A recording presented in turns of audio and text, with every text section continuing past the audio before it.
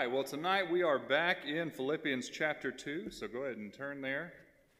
We have, the last 2 weeks, been finishing up Paul's exhortation to the Philippians towards unity, and that they should consider one another as more significant than themselves, that they should do all things without grumbling or disputing, that they should rely upon Christ, who is their righteousness, who is their only merit, as he is our only merit, to stand before God.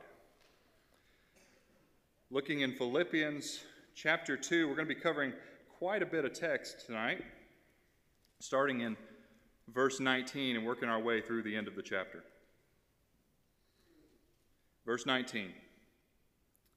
I hope in the Lord Jesus to send Timothy to you soon, so that I too may be cheered by news of you.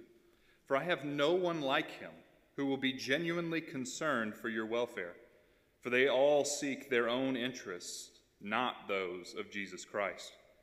But you know Timothy's proven worth, how as a son with a father he has served with me in the gospel. I hope, therefore, to send him just as soon as I see how it will go with me, and I trust in the Lord that I shortly will come also.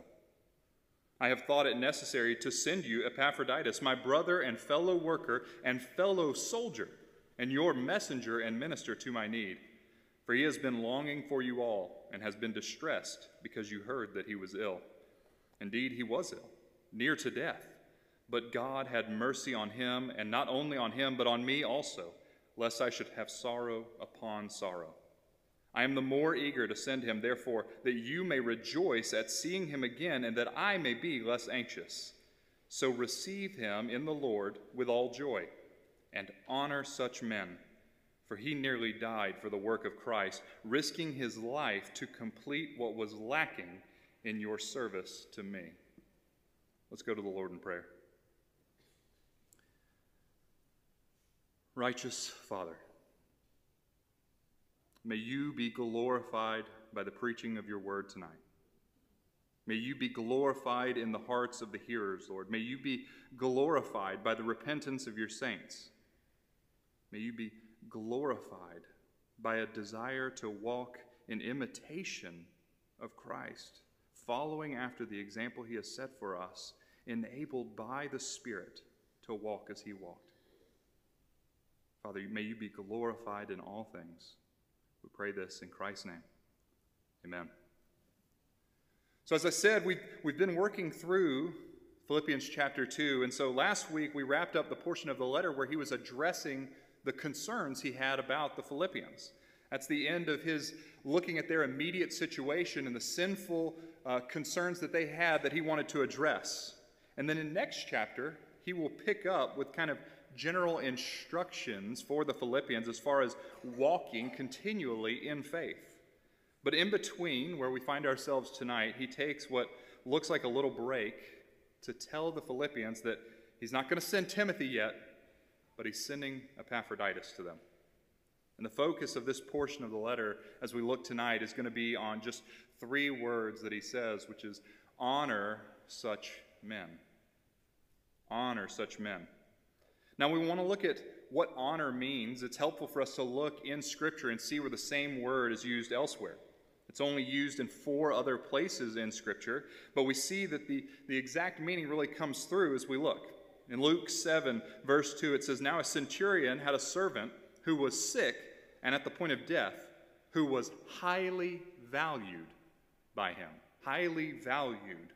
Luke 14, verse 8 says, When you are invited by someone to a wedding feast, do not sit down in a place of honor, lest someone more distinguished than you be invited by him. And then in 1 Peter chapter 2, it's used twice, but with the same meaning. In 14, verse 8, it says, When you are invited, in 1 Peter chapter 2, verse 4, As you come to him, a living stone, rejected by men, but in the sight of God, chosen and precious. The word is translated precious there and in verse 6, where it's quoting the Old Testament. Chosen and precious. So as we look in the Old Testament or in the New Testament, we see the meaning of honor as it is used here in our chapter is the concept of something precious, distinguished, highly valued, something that is beloved by us or dear to us. And I think if we're honest, we don't really have trouble knowing what honor means, what it means to honor something. We don't have that problem in our society. The problem that we have is, who do we honor? To what do we give honor? That's the issue that we have. As we look at our society, we have a culture of celebrity. There's a well-oiled machine churning out heroes for the population to look to and to imitate. Ask any or almost any middle school classroom who Martin Luther, Charles Spurgeon, Martin Lloyd-Jones, ask them who those guys are, and you'll probably be met with silence. But if you ask the same group about Tom Brady, Benedict Cumberbatch, Ariana Grande, you ask about those figures, you're probably going to receive a lecture fit for a college classroom. They know everything about them, everything about their lives. And we have entire industries that are built around giving honor to these celebrities, these hero figures, these cultural giants. And it elevates athletes, singers, actors, whatever, to the level of heroes, to the level of examples. And so whatever we may think that we're giving these figures, I think we could certainly call it honor. As we look and we see ourselves envying their wealth and their fame, and we see our children envying their lifestyles and hoping to emulate it. So we don't have a trouble with what honor is. We have trouble with to whom we give honor. Unfortunately, if we look in Scripture, we see that we are giving honor to those least deserving of honor. Culture wants us to believe that we have this personal relationship, this highly valued, precious, distinguished relationship with these hero celebrity figures. So we buy jerseys so that we can belong to the same team. Or we stand in line for hours hoping to get an ironically impersonal signature on a book or a baseball. All these machines causing us to look towards these figures as our examples. And the theologically minded amongst us are not immune to that. Ask many seminarians who their favorite pastor is, and you'll probably get a list of people that include John MacArthur and John Piper and Matt Chandler. And these are all great figures of the faith to look to. But the truth is that they're not your pastor. Most of these men have never met those figures. They don't know you. They don't pastor you. They don't know the state of your soul. They may have a general love for the body, and that is commendable. But you elevate them to the status of heroes when they don't know about your marriage. You say they're your favorite pastor, but they don't know about the sin that you struggle with. They don't know about the nights you lay awake praying desperately for lost and unbelieving loved ones. So when we come to Paul's text, he tells us who we should honor, who we should look to, who we should emulate. He takes what looks like a diversion, kind of looks like an aside, something that we could skip over, but he tells the Philippians who he is sending to them and who he hopes to send to them soon. Like I said, it's tough for us to look at this and say, what can I take from this? What is instructive in this text for me today? So let's just skip over it, get to chapter 3, and get back to the godly living stuff. But if we did that, that would be a disservice both to Paul, who wrote it, and to the divine author of Scripture, who has a purpose for his word, that he has delivered it and preserved it for his saints, for their instruction in righteousness. So we don't skip over it. We look deep to see what it is that God would teach us from his word. And what Paul does here is he follows up the two sections where he addressed the Philippians' concerns for him and his concerns for the Philippians. He follows that up with an example for them to follow, something for them to look towards that, as we'll see later, is something really that points them onward to Christ. So he tells them of two men he would have them imitate. Starting in verse 19, we see, I hope in the Lord Jesus to send Timothy to you soon, so that I too may be cheered by news of you. The first man that we're going to look at is Timothy. The second man, Epaphroditus. whose name I guarantee you will not get tired of me saying tonight. So Timothy and Epaphroditus. First, we're going to look at Timothy. Timothy has a genuine concern for the welfare of the Philippians. In verse 20, Paul says, "For I have no one like him who will be genuinely concerned for your welfare." So first, Paul highlighted his genuine concern, his desire to come to the Philippians, but that he can't right now, as we've already talked. He's in imprisonment in Rome. But he wants to send someone in his stead, and he wants to send Timothy because Timothy really loves the Philippians. And Paul's great desire is to be cheered by news of them, right? He's sending this letter with some admonition, some exhortation to righteous living, that they would turn away from some sinful activities in their midst, and he wants to be cheered to hear of their unity and obedience.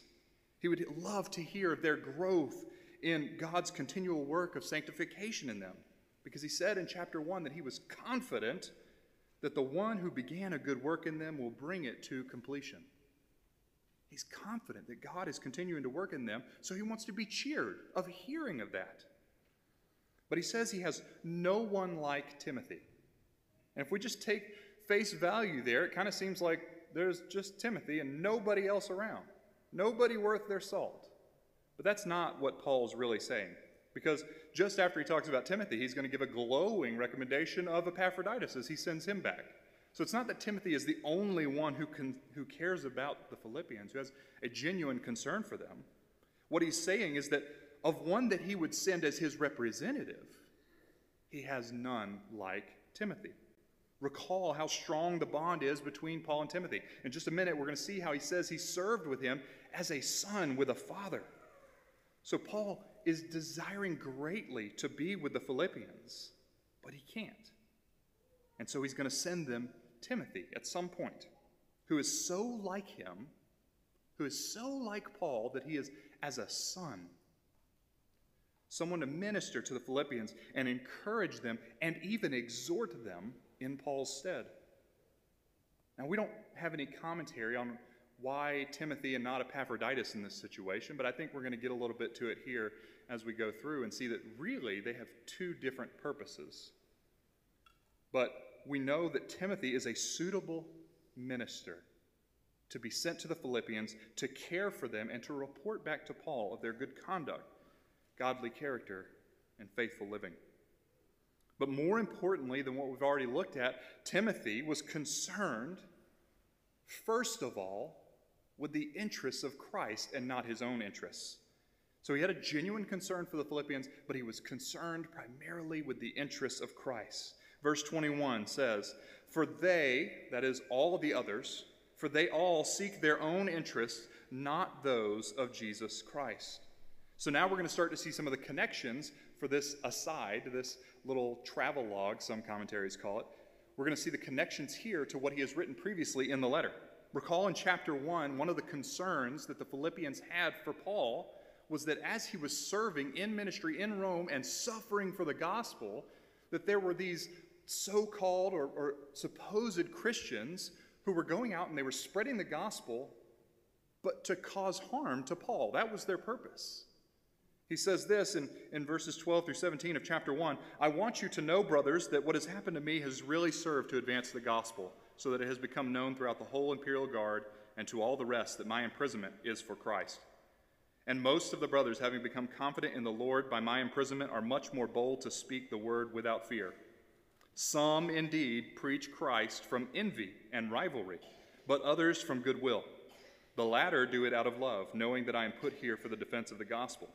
The former proclaim Christ out of selfish ambition, not sincerely, but thinking to afflict me in my imprisonment." So we see this picture of these ministers who are spreading the gospel. They're engaged in the gospel work, but not for the interests of Christ, but for their own interests. Timothy is not like that. These opponents of Paul were increasing themselves by proclaiming the gospel. But it wasn't about Christ, it was about them. They did it out of selfish ambition. They didn't want to make much of Christ, they wanted to make much of themselves. Let me give you a modern example of that. Not every pastor who is in ministry for money for selfish reasons, for ambition, not every pastor that fits that is also a heretic. That makes things a little messy. There are people out there preaching a true gospel, though they themselves have not experienced the power of it. They themselves do not live with Christ as their primary interest. There are nationalized churches in some countries of the world where taking a job as a pastor is just about on the same level as taking a job at the DMV. You put in your 20 years, and you get your retirement, and it's a good life and a good retirement, and you're set. And there are some men in that context who have taken those jobs who maybe are not genuine believers, but they say the things that are in the Scriptures, and people in their congregations are actually getting saved because they are hearing the Word of God. That's what Paul's looking at in chapter 1. He's got these men who are motivated by self-interest, motivated by ambition, but he says that they are proclaiming the gospel of Christ. Make no mistake, if they were proclaiming a false gospel, Paul would let us know. He doesn't mince words about false gospels. False gospels and those who proclaim them are accursed, or anathema, we might say, damned. But Paul doesn't say that about these false teachers. And so we see these men who are serving with him in Rome, and they were proclaiming a genuine gospel, but they are ambitious and selfish. They are doing it for their own interest, not the interest of Christ. He's saying Timothy is not like that. Regardless of what good God does through a selfish man's ministry, and make no mistake, every man has some selfishness still in him. Regardless of what good God does through that ministry, it doesn't make a man who is concerned only with his own ambition more suitable to the office. It doesn't make a man more qualified just because God saves people under his ministry if his primary concern is raising up a platform for himself and making himself known, making himself great. Because we should be concerned first and only with the greatness of Christ and proclaiming the goodness of his gospel. Being not a heretic is not the only qualification of a pastor. But Paul is saying, above all of that, Timothy is also concerned primarily with the things of Christ. So Timothy is worthy of honor because his interests are the interests of Christ. He is a suitable minister for the Philippians. And he's proven that in his ministry to and with Paul. Paul says Timothy had served him, in verse 22, served with him in the gospel as a son with a father. Verse 22, but you know Timothy's proven worth, how as a son with a father he has served with me in the gospel. He's proven his worth as serving like a son with a father. John Gill, in his exhaustive commentary on the Scriptures, had this to say about this particular verse. He said this, for as a son honors, obeys, and imitates his father, so did he, that's Timothy, honor the apostle, and give him all respect and reverence that was due to him on account of his office, age, and usefulness, and obeyed his orders cheerfully, going wherever he sent him, and doing whatever he bid him, and imitated him in his ministry, in his constancy, diligence, and zeal, having a true filial affection for him. He had a true affection for him as a son does to a father. And this pattern of sonship is something that we see throughout Scripture, all the way from the beginning. Adam is a son to God. That's what it says in the Gospels. When we see the genealogy of Jesus, the last element is Adam, the son of God. And what does Adam do as the son of God? He exercises the authority given to him by his father, dominion over creation. Bearing the image of God, he has the authority that God has given him. And we will see in this very obvious, I hope, way that what Timothy shows us as a son towards a father is given us perfectly in Christ, who serves as a son to his father. I hope we will see that connection clearly. But let's move on to Epaphroditus now, verses 25 through 28. I have thought it necessary to send to you Epaphroditus, my brother and fellow worker and fellow soldier, and your messenger and minister to my need. For he has been longing for you all and has been distressed because you heard that he was ill. Indeed, he was ill, near to death. but God had mercy on him, and not only on him, but also on me, lest I should have sorrow upon sorrow. I am the more eager to send him, therefore, that you may rejoice at seeing him again, and that I may be less anxious." So Paul says, I want to send you Timothy, but I'm not sending him yet. But I am going to send Epaphroditus. As we've seen before, Epaphroditus is a man who served Paul and ministered to him in his imprisonment. In his suffering for the gospel, Epaphroditus served Paul. And he, in turn, suffered in gospel labors.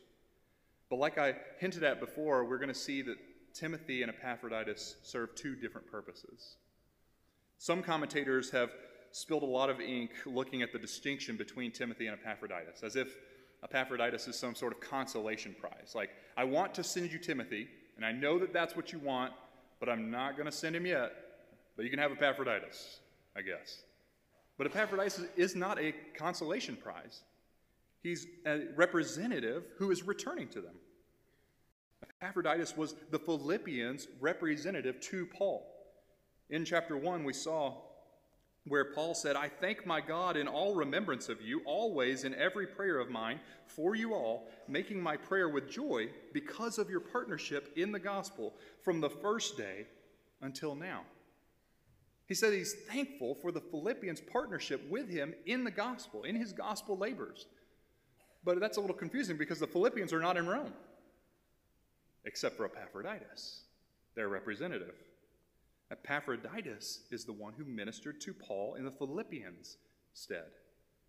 He's the one who served with Paul. He was their representative. As we saw, Paul wanted to send Timothy as his representative, but he returns Epaphroditus to the Philippians, their representative to him. Paul desired to send Timothy, but he is sending Epaphroditus out of love. So he's not a consolation prize. He's not a secondary figure that, okay, I guess we'll just get him if we can't get Timothy. Instead, he's a beloved brother who they were concerned for because they had heard that he had nearly died from sickness. They were worried about him. And so Paul is going to send him back to them. And on top of this glowing commendation of his faithful ministry, Paul points to Epaphroditus' distress over the Philippians. He was concerned because they were concerned. He knew the Philippians had heard how sick he was, and he was worried that they were worried. We saw that with Paul. Paul, who was concerned over the Philippians' concern for him, wrote them a letter to encourage them, to give them hope that it was well with him. In the same way, Epaphroditus was concerned that the Philippians were concerned for him, and he wanted them to know he was well. And he was eager to return to them so that they could see him well. He was troubled over their troubles. Just as we had seen for Paul, Epaphroditus wanted the Philippians to be at ease, at peace, and to rest in the knowledge that he was secure. But what troubles had Epaphroditus experienced? Verse 30 says, "For he nearly died for the work of Christ, risking his life to complete what was lacking in your service to me." In serving Paul as the Philippians' representative, he nearly died due to sickness. And that was not his worry. That's not what he was concerned with. He was concerned with the worry of the Philippians. Finally, Paul tells us, though, these two figures that we've seen, Timothy and Epaphroditus, Paul says, honor such men. And that's kind of what we've been building up to, honor such men. But I have a question before we get there. How could such men even exist? These men who have been described, Timothy and Epaphroditus, these things that Paul tells us are true about them, how could they even exist? Well, I think I probably have already given the answer away, but as we look at their Christian duty, we see that there's something very special about these two men that's special about us as well. The important thing to keep in mind about these men is that they are not worthy of honor because of their own merit, because who they are as people. They are worthy of honor insofar as they are like Christ, as they reflect the example of Christ, as they are enabled to walk in a Christ-like manner amongst the body. That is why they are to be honored, because of their Christ-likeness. They are men following an example. Christ is the example. Christ is genuinely concerned for his people. In John chapter 11, 33 through 36, we see this. When Jesus saw her, this is Mary, weeping, and the Jews who had come with her also weeping, he was deeply moved in his spirit and greatly troubled, and he said, "Where have you laid him? Where is Lazarus, who had died? Where is he? Where have you laid him?" They said to him, "Lord, come and see." Jesus wept. So the Jews said, "See how he loved him." We see this example of Christ weeping over the death of his friend Lazarus. Now, commentators have all kinds of things that they want to point out that Christ is weeping for. But we know that he is weeping for a friend who has died, who has had to suffer bodily death because of sin that is rampant in the world, because of the fallen status of creation. His friend Lazarus dies and lays in the grave. But he also sees the Jews that are with Mary and Martha who are crying out, and he sees their state. That without the intervention of the Son, they also will die and die eternal death. And so Jesus weeps over that. And he sees the mourning of people who lose loved ones. And he weeps for that. He's genuinely concerned with his people and for his people. Just as we see that Timothy and Epaphroditus were. Christ is the obedient Son. Luke 22, in the garden before he was crucified, Jesus prayed, "Father, if you are willing, remove this cup from me. Nevertheless, not my will, but yours be done." He came to do the will of the Father. He was an obedient Son. He is an obedient Son, looking to the needs and the interests of the Father and exacting them as the Father's representative. As our Savior, he took our sins upon himself and gladly went to the cross for the will of the Father. Christ is the obedient Son that we see an example of in Timothy. But Christ is also our dear brother and faithful minister. Hebrews chapter 2, 11 through 18 says this, "For he who sanctifies and those who are sanctified all have one source. That is why he is not ashamed to call them brothers, saying, 'I will tell of your name to my brothers. In the midst of the congregation I will sing your praise. And again I will put my trust in him. And again, behold, I and the children God has given me. Since therefore the children share in flesh and blood, he himself likewise partook of the same things, that through death he might destroy the one who has the power of death, that is, the devil, and deliver all those who through fear of death were subject to lifelong slavery. For surely it is not angels that he helps, but he helps the offspring of Abraham. Therefore he had to be made like his brothers in every respect, so that he might become a merciful and faithful high priest in the service of God, to make propitiation for the sins of the people. For because he himself has suffered when tempted, he is able to help those who are being tempted." Christ is the faithful brother, as we see Epaphroditus described as a brother and fellow worker and minister to the needs of Paul. Christ is a brother, a faithful minister on our behalf, and he ministers to us even now from the right hand of the Father. And Epaphroditus, who was faithful nearly to the point of death, points us to the one who was faithful and obedient all the way to death. That is Christ and his obedience unto death. Paul already stressed this in Philippians chapter 2. He says in verses 5 through 8, "Christ Jesus, who though he was in the form of God, did not count equality with God a thing to be grasped, but emptied himself by taking the form of a servant, being born in the likeness of men, and being found in human form, he humbled himself by becoming obedient to the point of death, even death on the cross." He withstood the shame of the cross because of the great love he has for his people. Epaphroditus is a figure that shows us a willingness to put something before even a consideration for our own lives. But Christ is the fullness of the one who put a consideration for his people above a consideration for his life.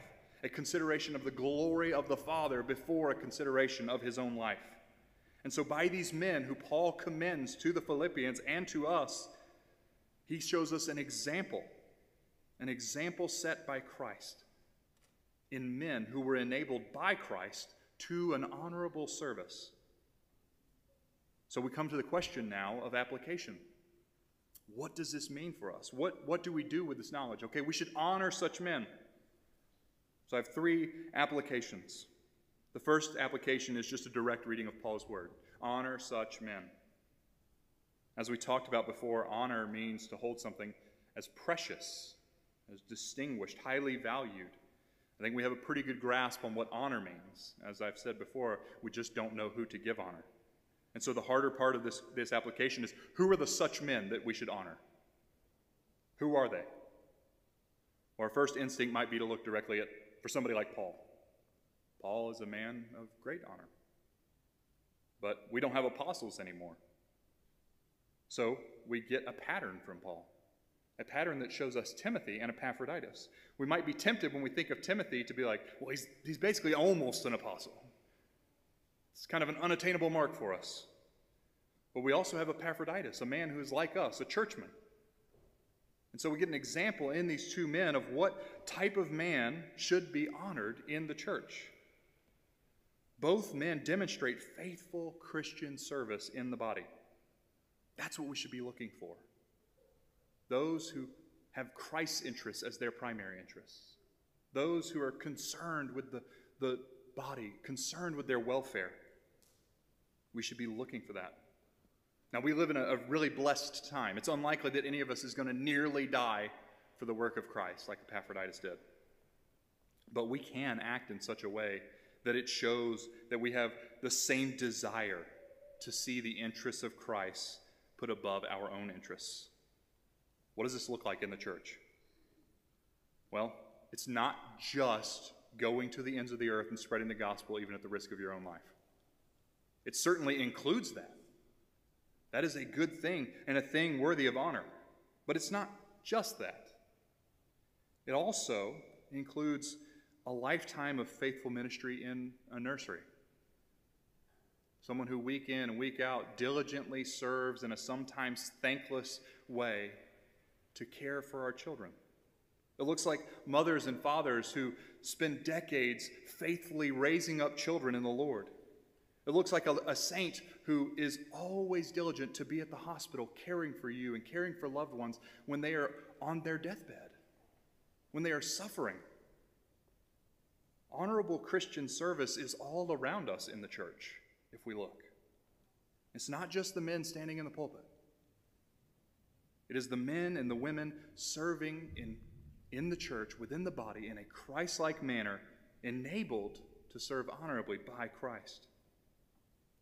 Christians, mature Christians, living their entire lives unto Christ. That is the such men that we should look for. Men and women in our body who sacrifice their life for service within the church. The second point of application. We see and honor such figures, but we must also emulate them. In sports, we give all kinds of accolades. We give an MVP, best defensive player, best offensive performance. And we give these awards for 2 reasons. 1, to recognize people for the great things that they've done, and 2, to spur others on to similar actions, to cause others to want to do that, to want to achieve those things. And so when we look at the lives of these faithful men and women serving in our body, when we look at them, we should want to emulate them too. They are examples to us, both in how we ought to desire to live and in how Christ enables us to live within the body. Paul even directs believers to imitate more mature believers. In 1 Thessalonians chapter 3, verse 7, he says, "For you yourselves know how you ought to imitate us, because we were not idle when we were with you." Hebrews 6, 11 through 12 says, "And we desire each one of you to show the same earnestness to have the full assurance of hope until the end, so that you may not be sluggish, but imitators of those who through faith and patience inherit the promises." Paul is directing the believers to imitate more mature believers. those who will inherit the promise. And then he says in 1 Corinthians chapter 11, verse 1, he says, "Be imitators of me as I am of Christ." And that brings me to the last point of application. As we look at these men and women who serve honorably in our midst, it should serve primarily to point us to Christ, because he is the only all-honorable one. The deeds of honor that the men and women in our midst work is like Christ pointed out in Matthew chapter 5. He said, "These good deeds are a light that shines forward so that others may glorify your Father." That is the purpose of the good deeds, and that is the purpose of this life of honorable service that we see in our text, that we look to them, see their good deeds, and know that it is worked in them by God, as Paul has already said in Philippians chapter 2. Jesus is the one worthy of the highest honor, and only through him are we made to work in an honorable way. Only by Christ working in us do we work in the body in a way that draws honor. And our honor that we receive is not our own, but it is for Christ. It is for God. The deeds which any of us do in our flesh are just sin. But if we repent of our sins, and if we believe in Christ, if we believe in him, he works in us to make us more like himself. That's what Paul is saying when he says, honor such men. Look to them and see their Christ-like character. And honor that. Consider that precious and dear, highly valued and distinguished. If we believe in him, Christ reforms us into his own image, making us faithful sons, faithful brothers, faithful ministers in the body. He will work in us this honorable service to the church in himself and by his power. Let's go before the Lord in prayer. O great Father, we thank you that you have given us mature brothers and sisters to look to, that we might see the example that you have laid for them, and we may look to you. Let us be encouraged by the good deeds of our brothers and sisters, Lord, that we may also walk in those good deeds, that we may honor you with our lives. We may forsake selfish ambition, but be concerned primarily with the interests of Christ. Father, we ask that you work this in us by the strength of your Son, and in his name, amen.